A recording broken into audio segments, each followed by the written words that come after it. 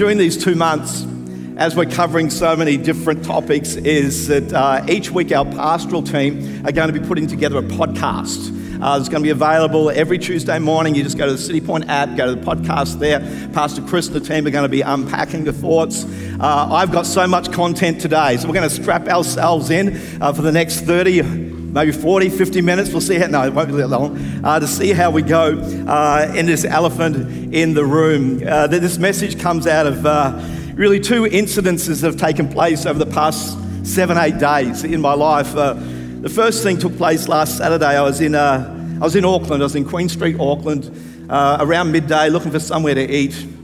And as I was ready to cross an intersection there, on the other side of the road at this intersection, was a young man, maybe in his mid-20s, and was holding a placard, holding a sign that had a statement upon it.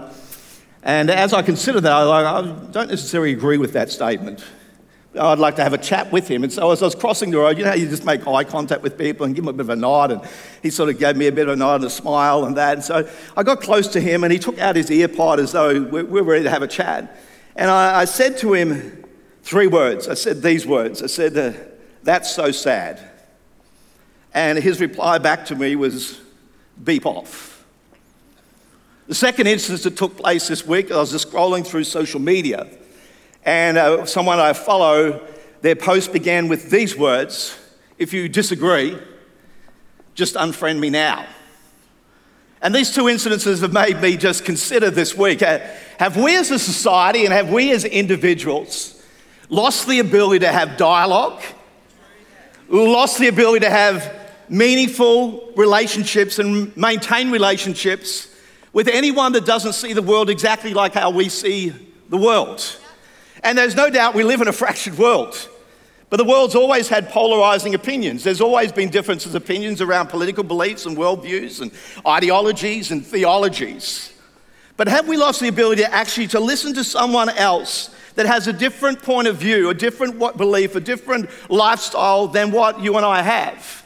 Because I've found that so often you and I can live in an echo chamber of life, where all we are actually hearing is the same beliefs, the same truths, the same ways, the same actions, the same ways of doing life.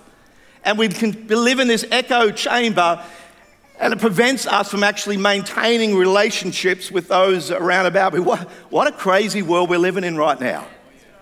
When you look at the events of the world that's taking place right now, from wars to environmental disasters that take place, to the redefining of traditional morals and values around marriage, gender, sexuality issues, arguments around when does life begin, when does life end, the violent clashes of belief systems and religions. It's a crazy world.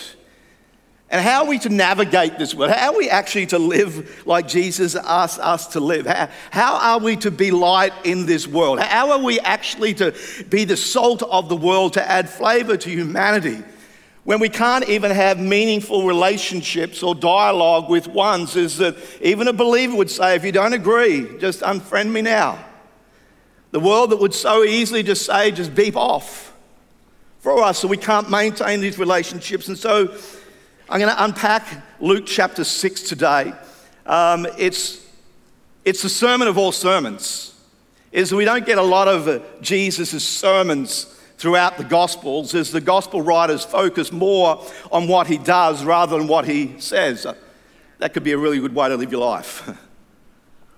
Is the focus on Jesus' actions, but his preaching always preceded what he actually did. Is that he always backed up his word and the truth with the actions that would bring change around humanity. And so Luke chapter 6, verse 20 says these words: "And Jesus lifted up his eyes toward his disciples and said these words, Blessed are the poor, blessed are you poor, for yours is the kingdom of God. Blessed are you who hunger now, for you shall be filled. Blessed are you who weep now, for you shall laugh." Verse 22, and this is the focus of my passage, of the scripture today. "Blessed are you when men hate you, and when they exclude you, and revile you, and cast your name as evil for the Son of Man's sake. Rejoice in that day and leap for joy." Wow. "For indeed your reward is great in heaven, for in like manner their fathers did to the prophets." is that here Jesus preaching this sermon, and this does not make sense from a worldly point of view, is that this is not my idea of blessing. Is the Western world culture of blessing is that God will just make us healthy and wealthy. But God's saying here, no, that this is what it actually looks like to be blessed. It's paradoxical in nature. Is that Jesus' message is so simple, is the kingdom of God is coming to invade this upside down, thus making it right side up. But here the Sermon on the Mount is this man Jesus in the rarefied of the mountain having an effect upon his understanding and what is actually coming out of his mouth. Is that on the mountaintop, I think that we can clap and applaud and cheer these statements that this is how it is to live a blessed life. But I've found that we've got to come down from the mountain. We've got to come down to sea level. We've got to come down to engage shoulder to shoulder with humanity.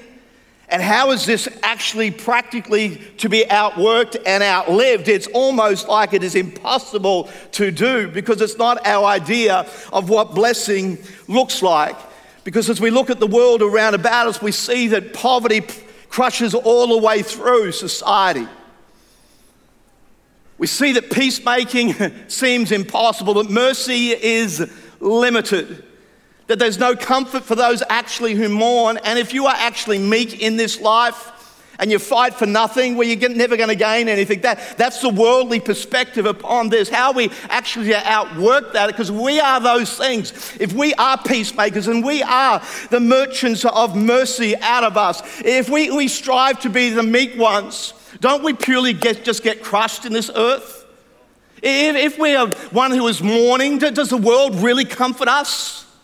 And so how are we supposed to design to live life like this? Jesus said, this is what the kingdom looks like. This is what the elusive kingdom looks like. The Beatitudes, the Sermon on the Mount teaches to do and to be and to see. And Jesus here is not just talking about behavior modification.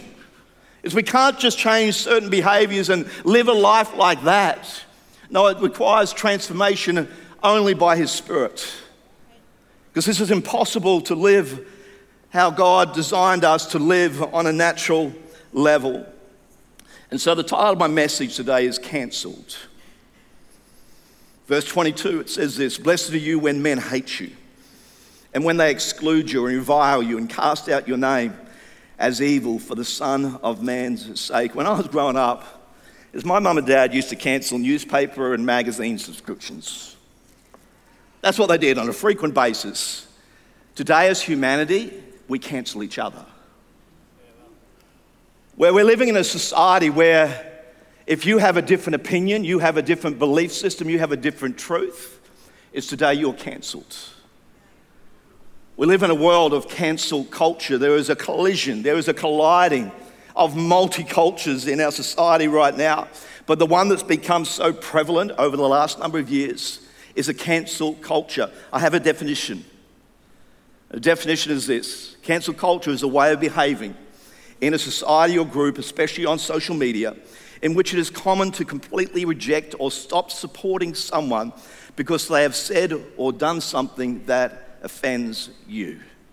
Is that we now cancel humanity because they don't agree with our stance or their stance on a particular thing. And I'm just not talking about people outside of our walls. I find it so easy. You and I can cancel others as well.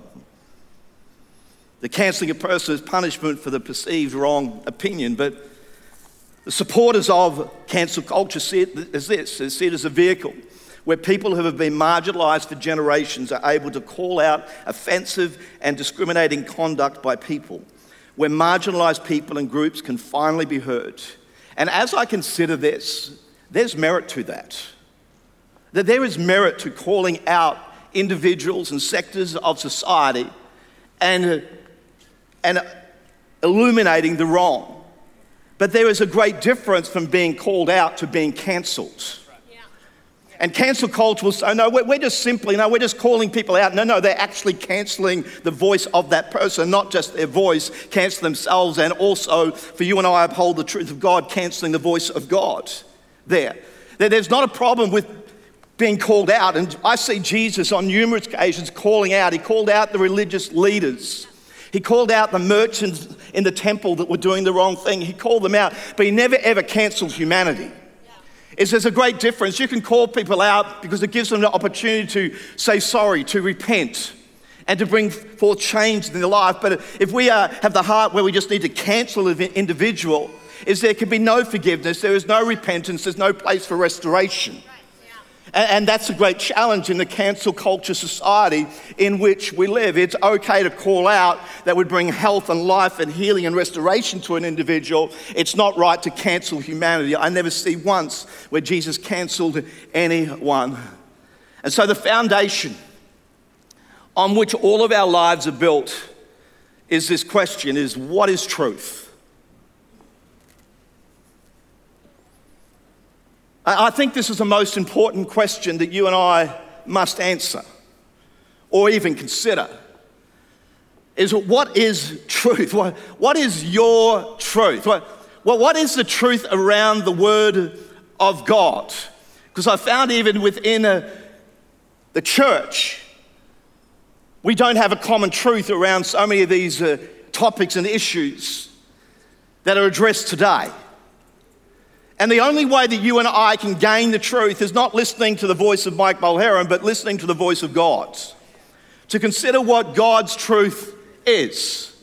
Is that 2,000 years ago, there was a conversation between a political leader in Rome and this man Jesus, who said that he was the way, the truth, and the life. And this political leader asked Jesus this question: what is truth? And John 8 says, and Pilate said to him, you are a king. And Jesus answered, you say that I am a king. For this purpose I was born, and for this purpose I have come into the world, to bear witness to the truth.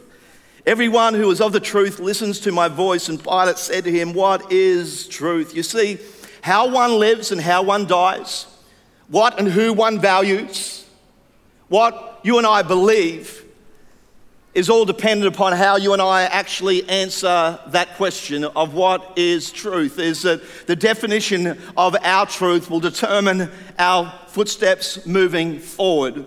I pray that you would be in the search for truth and hear Jesus. I believe his nature and I believe his character is that he is the way, the truth, and the life. Is that for you and I to discover what truth actually looks like. I've given a lot of thought as to why is this word so polarizing? Well, why does this word cause conflict? And I believe it comes down to three things. The first thing is that this word of God, it identifies the true nature of our hearts. The true nature of our lives is that we are born into sin, is that we live in a fallen world, and therefore, as a result, we are sinners. That's almost offensive. It polarizes humanity. None of us want to be labeled as a sinner, but that is the correct posture of our hearts and of our lives, that we're sinners. The other thing I find polarizing about this word is that it's so narrow in its approach. Is that Jesus says statements like this: the only way to the Father is through him. Is that there is only one way. This is the truth that I'm believing in. There's only one way to the Father, and that's through the Son, Jesus Christ, who came and lived and died and rose again. That's polarizing people. It polarizes so many other religions across the globe. Because this book is saying there's only one way. It's a narrow approach. And the third reason why I think this word is so polarizing is that all of humanity will have an opportunity to receive and to accept Jesus Christ as Lord and Savior and be born again. And for those that don't make the decision, the polarizing thing is that they would spend eternity separated from God in the place of eternal hell. That's why this word is offensive. It's polarizing to so many. But this morning, that's my truth. And that's the truth that God says, would you be a light to the world around about you, would be the salt to the earth, and would you uphold the truth of the Word of God? You've got to determine your truth. I see this word as a book of truth. It contains no errors. It's infallible. From this book, I see the nature of God, the character of God. And God's character and nature shows me what is morally right and what is morally wrong. He can't lie. He cannot change. He cannot break a promise. His word cannot be broken. His intent and purpose and power cannot be stopped. He cannot stand sin. He cannot stand when you and I are in a position without faith. Is that God can never stop loving you, and his church can never be defeated. That's my truth today. And from that truth, I don't want to force it upon a world that's outside of me. There's nothing worse than trying to grab our truth and force it down the necks of others. But Jesus says, hey, you're blessed when men persecute you and revile you and will exclude you. But for you and I to determine what actually does truth look like, because we live in a postmodern generation, and guys can unpack that tomorrow. There's 5 general tenets of postmodernism. I'm giving you some thoughts now, Chris. Here we go. First one is this: we live in a world of no absolutes. There is nothing morally truthful. That if you actually believe in a truth, that's irrational in its thought process there. But I see right through the Word of God, Genesis chapter 2, is that there is absolutes. God is a God of absolutes. He says to Adam and Eve that you could eat of any tree of the garden, but of the tree of knowledge of good and evil thou shalt not eat. And if you do consume that fruit, you shall surely die. They're 2 absolutes, right at the offset. Genesis chapter 2. God is a God of absolutes. There's no second options there. There's no compromise there. Genesis 3 comes around. The enemy says these words: Adam, Eve, if you eat of that tree, you won't die. They consumed the tree, death came. There is absolutes in the Word of God. You can't tell me there is not truth and that He is truth. It's highlighted so clearly right throughout the Word of God as our God is a God of absolutes. There's no second options. There's no compromise in that. But we have an enemy today that I see one of his great strategies, one of his great plans is to cancel culture, cancel humanity, cancel relationships, cancel the voice of God. Is it his name? Devil, Greek word, meaning diabolos. The definition of that is that he is the accuser, the condemner of mankind for the sole purpose of destroying relationships with each other and also with God. He is the father of lies. He is a great deceiver. That is why we need to answer that question. What is actual truth? And what does the truth look like to me? Why is cancel culture such a focus right now? And there's so much research being done on it. But as I have read through many research articles on this topic, there's 3 reasons why we are seeing such a surge in this cancel culture. It's been around forever. It was around in Bible days. The Samaritans, they were cancelled as a culture. Lepers were cancelled. People who had disabilities, they were cancelled. Adulterers, they were cancelled. And so it's not a new concept at all. But those last number of years, there's been a colliding of 3 things. The first thing is we have an epidemic of mental health taking place not just in our nation, but across the nations of the world. And this, I know out of life, is that hurt people hurt people. I read a statement from a young person who put it like this. She said, my whole generation is like a bunch of little volcanoes.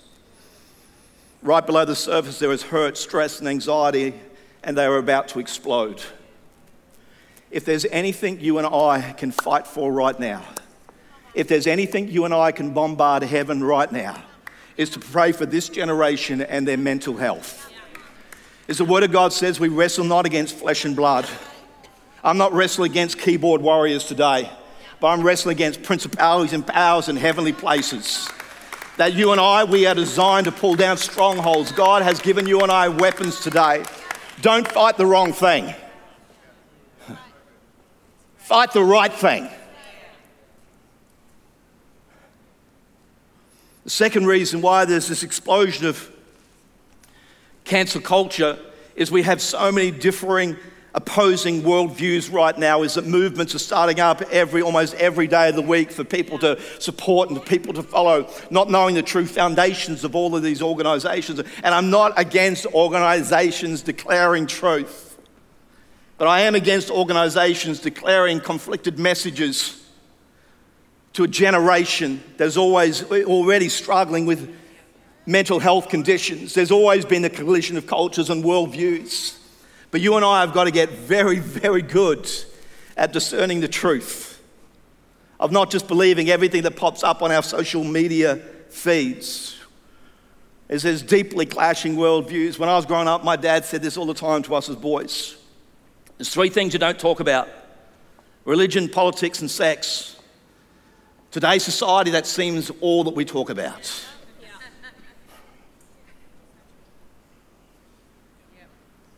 Let's change the narrative. Not that we shouldn't have an opinion on those areas, but gosh, we are clever humans. We can change the narrative. And the third reason why we see the increase in cancel culture is most of you are holding one in your hand right now. A smartphone, access to social media. Probably most of you are on social media, right? It's okay. It's like... We now have a new channel to the whole world. When I was growing up, my dad said this: Mike, I want you to be seen and not heard. We now live in a generation that's heard but not seen. My dad was pretty wise. Let's go back to that. Be careful what comes out of that. Please don't put up a post that says, if you disagree with me now, please unfriend me. I felt like every part of me just unfriend that person I was following. Like, don't be so offensive. Let's have some dialogue. If you want to put it out there, expect opposing views to come. You don't have to go back and delete every one of those because it doesn't agree with... No, engage in dialogue. If you're going to put it out there, engage in dialogue. Be brave enough at least to do that. Thank you, Chris.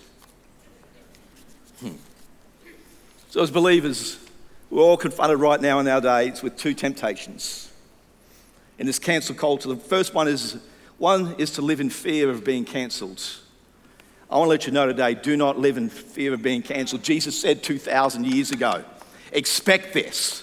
If you uphold the biblical truth, expect that this is going to come our way. Don't be shocked when men have different opinions of you. Don't be shocked when people exclude you. Not that we are looking to be excluded, but don't be shocked of being cancelled, of being silenced, of being isolated. Don't live in fear of that. Uphold the truth that God has asked you to uphold. In your workplace, in your home, in your streets, in your universities, in your schools. Don't live in fear of being cancelled. One of our great fears today is actually be called this word, intolerance. I hear it every day. The church and God, he is irrelevant and he is intolerant.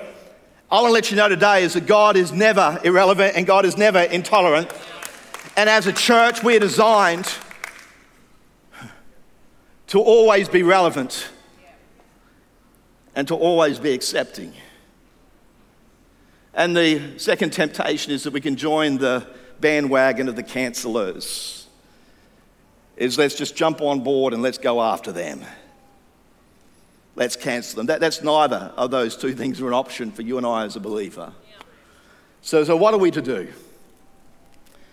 How are we to live like Jesus? How are we to lighten salt to the world around about us? As I've reflected on this, I think every decision you and I make are governed by one of 2 things. Every decision you make is governed by these 2 things, by either inner principle or outer pressure. Every decision I made this week was governed by an inner principle, an inner truth, an inner belief system, or by outer pressure that made me to do something I didn't actually want to actually do. From the beginning of time, this has been the process that when you and I make decisions, they're going to be based upon the inner principle of our life or the outer pressure. Is that one of the great disciples, Peter, he heard a rooster crow the 3rd time. It was now at a place of decision. Is the inner principle going to shine through or is the outer pressure going to shine through? In that very moment, he denies Christ. Everything inside of him that had been developed and built over the past 3 years was pushed aside because of the pressure of humanity upon him to deny his good friend Jesus. The book of Daniel Three guys, Shadrach, Meshach, and Abednego, the king of the day, sets up an idol in the plain of Dura, 30 meters tall. The instruction went out across the whole land at the sound of the music. The whole society, you must come and bow down and worship this image, this idol. As the music played, three young men, Shadrach, Meshach, and Abednego, did not bow. They stood. That in times where the world is calling you and I to bow, it is a time to stand. We will not change what we will not confront. And they stood. The punishment for standing, I don't know how many days they stood. I don't know how many times the music played. I'm sure it wasn't once, but the punishment was they'd be thrown into a fiery furnace, heated up to maximum temperature. They get thrown into the furnace, they come out unscathed. And I thought about this, when did they get the victory? Did the victory take place in that fiery furnace, or did it take place before on the plains of Dura when they did not bow? You know when the victory took place? When the inner principle kicked in on that plains as the music played and they said, we're not going to bow. We're going to continue to stand. That's where the victory. Daniel chapter 6. The governors of the day make a political decision. We can't get Daniel any other way. He is perfect in all his ways. The only way that we're going to get him is to change a law that he can no longer bow and worship and pray to his God. They changed the law. Law came in. If anyone prays to any other God, they're going to be thrown into a lion's den. What does Daniel do? He's a high executive in government. He goes back into his house.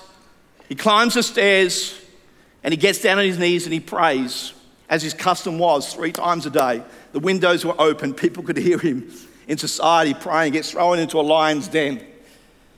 Comes out unscathed. When did the victory come? The victory didn't come in the lion's den. The victory came when he went back upstairs and said, you know what, I'm going to continue to pray for my God because that's my rhythm. That's my life source. He lives by a place of inner principle. See, the frequency of our stops will determine the fervency of our steps. The frequency of our stops to have relationship with God will determine the fervency of our steps for Him. Would you develop a rhythm in your life? Luke chapter 6. Jesus comes down from the mountain and tells us how we're to live life. He basically says to us to flip the script. For what humanity does to you and how humanity behaves, don't respond in like manner. I want you to actually flip the script, which means this: to reverse the actual or existing positions in a situation, to do something unexpected or revolutionary. And this is what Jesus does as he comes down from the mountaintops and says, this is how we're designed to live life. I haven't come up with any additional clever thoughts. You open up your Bible to Luke chapter 6, it's going to have the same headings here, it's going to have the same scriptures. I pray that this week you go over Luke chapter 6. So I don't have time to go over every one of these thoughts here, but this is how you and I flip the script. The first heading there, as we come back to sea level, as we shoulder to shoulder with humanity, he says for each and every one of us to love our enemies. Yeah. Verse 27, but I say to you who hear, would you please hear today? Love your enemies, do good to those who hate you, bless those who curse you, and pray for those who spitefully use you. I can't do that. That's impossible for you and I out of a natural position to execute and to do. There is no way that you can do that without the transforming power of Jesus Christ. And it goes on, to him who strikes you on the one cheek, offer the other also. It's not natural. And from him who takes away your cloak, do not withhold your tunic either. Give to everyone who asks of you, and from him who takes away your goods, do not ask them back. And just as you want men to do to you, would you also do to them likewise? Today, I think one of the big buzzwords is tolerance, and the world sees tolerance as love.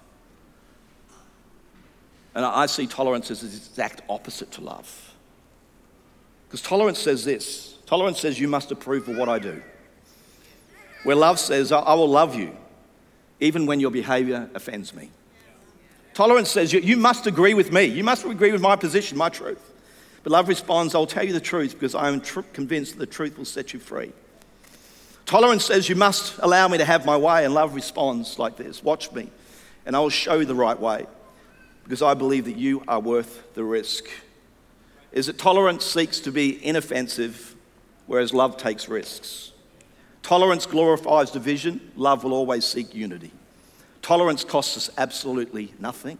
Love will cost you and I absolutely everything. As Jesus simply just said, the heading there, would you just love your enemies? He goes on, the next heading is do not judge. That this is the way. This is our response.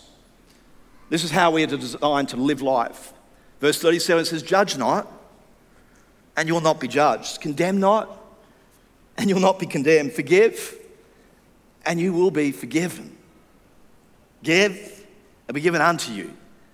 There's ways of actions and there's ways of behavior. Verse 41, it goes on, and why do you look at the speck in your brother's eye but do not perceive the plank in your own eye? Or how can you say to your brother, brother, let me remove the speck that is in your eye when you yourself and I do not see the plank that is in my own eye? Hypocrite. First remove the plank from your own eye, and then you'll see clearly the speck that is in your brother's eye. Would you and I live a life where we are not condemning others, where we are not judging others, where we are actually forgiving others? This is both practical and spiritual in its approach. God's saying is that I will forgive you to the measure that you forgive somebody else. Wow. Would you first consider the whopping log that's in your eye and my eye before considering just a speck in your brother's eye? I love Jesus. 4 minutes, my gosh. Does anyone want to give me 5 more minutes? 5, 10, 15, 20, no. Jesus shows us how to love and how to forgive. There was a time in his life, he's standing in the temple, in the outer courts of the temple, and these men bring an adulterous woman. She's caught in the very act of adultery. She's just clothed herself. She's grabbed clothes and she's been brought out into public here. And here Jesus ends up, it says that he crouches between a sinner and a whole bunch of stones. A sinner and a whole bunch of accusers. For her life to be actually cancelled, because that was the punishment under the law. And he crouches and he starts to write something on the ground. And he says these words, if you're without sin, go ahead, stone her. And he looks back down, he starts writing again. And all he hears is these stones just dropping on the ground. And he looks up again, he sees no one there, and he says to the woman, where are those who have accused you? She said, they've gone. He says, you know what? Neither do I condemn you. And the most powerful words, he says, would you go and sin no more? We live in a world that finds this book offensive because none of us like to know that we're sinners. But her response to this truth, I'm sure it was, we don't know the end of the story, but she went away. And I believe she would have sinned no more. But Jesus crouches between one that wants to be cancelled, a whole bunch of cancellors, and he brings covering, he brings forgiveness, and he brings love. It's the greatest things that he could have covered her that day were with love and with forgiveness. The greatest things you and I can cover other people around about us is love and forgiveness. There's a prodigal son. He says to his dad at a certain time, Dad, I don't want you, but I want your goods. Give me my inheritance now. He goes and squanders it all. He lives a life of ungodliness. Could have been and should have been cancelled by the actions and the choices he makes. Something happens. He makes a decision. I'm going back to Dad. And what's the father's response? Is he comes out and he covers him with the greatest of robes. I wonder how you and I actually cover humanity. Because Jesus covered them in such an incredible way. To a semi-naked, adulterous woman, he covers her with the greatest gifts of forgiveness and with love. To a son that's gone astray, the father would cover his son with the greatest of robes and the greatest of welcoming home parties. I wonder how you and I cover humanity when humanity doesn't actually look like us.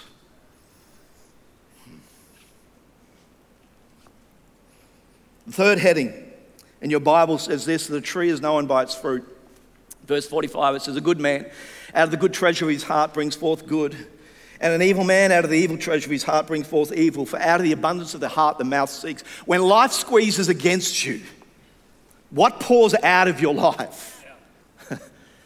When your heart is squeezed, when your belief is squeezed, when your truth is squeezed, when your reputation is squeezed, what comes out?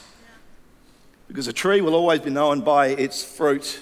And then finally, the fourth heading in your Bible, as it is in my Bible, says these words: would you and I just build on the rock?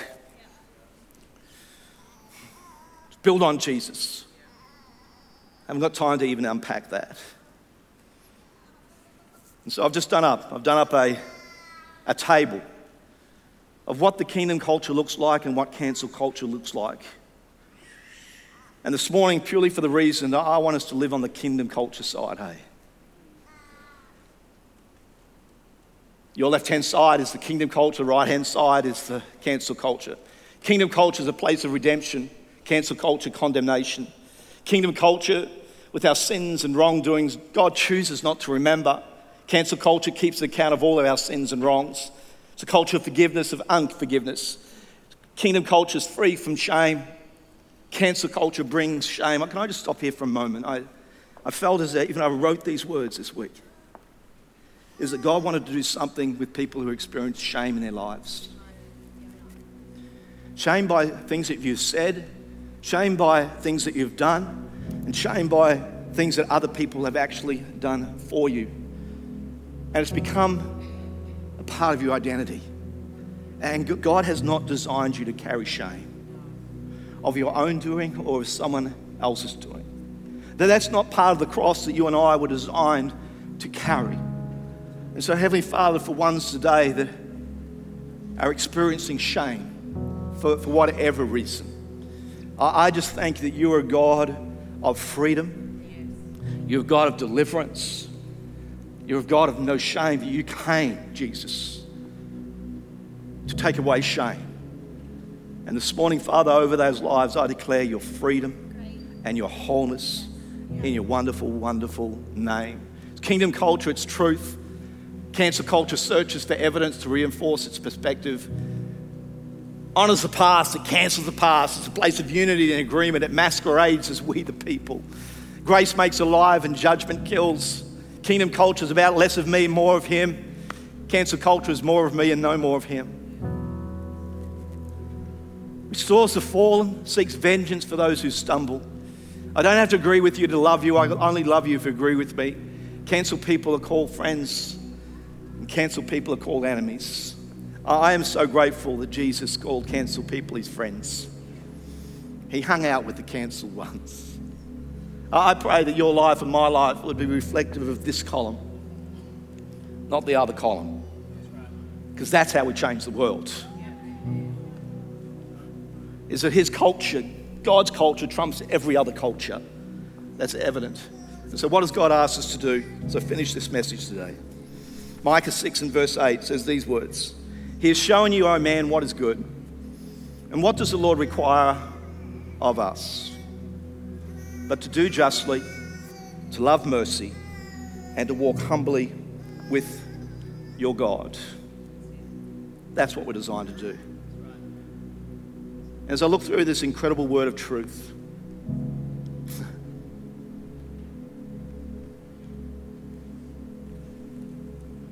I know we win, and I know Jesus wins. But my biggest question today is how? And that's how. That's how. Not about cancelling other people's truth. It's about living in a way that they see the truth. It's not about engaging in argument. It's about continually reflecting the love, the nature, the forgiveness of God. Walking in a place of abundance in the heart. Walking in a place where our foundation is built upon Jesus. As I see through his word, is that God always brings about change. So I look at Daniel, I look at New Testament church, I look at the Israelites in Egypt, I look at the great battles of the Israelites and other armies. I've written the formula, not that I love formulas in the kingdom, but I've written the formula. It says this: our actions, our unwavering faith, and our trust in God, plus God's delivering power, equals a nation changed in a day. My prayer is, Mike Mulherron, that you would uphold your part, that we'd see God do his part. Let's pray. Heavenly Father, I thank you for your word today. In the world we live in where humanity is being cancelled, truth is being cancelled, you are being cancelled. And maybe there's ones in this place, Father, who have been the recipients of being excluded, of their voice being shut down. God, you say they are blessed today. And I pray a blessing over their lives. The ones that are navigating truth situations right now, I thank you for your great wisdom that would be upon us as individuals and also as a church. But today I want to let you know is that no matter what you've done, is that God will never ever cancel you. The greatest wrong, the greatest error, the greatest sin that you have ever done is your Heavenly Father is still waiting there for you. Arms wide open, because he is a God of love and he's a God of forgiveness. He's a God of second chances. Cancel culture won't give you another chance, but our God will give you another chance and another chance and another chance and another chance.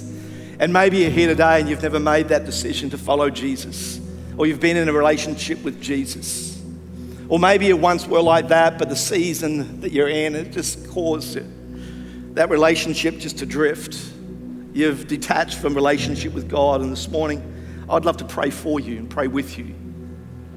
As Holy Spirit just comes right now and brings comfort, maybe helps make you make a wise decision today, that you would believe on Jesus Christ, because that is a place of life and life abundant.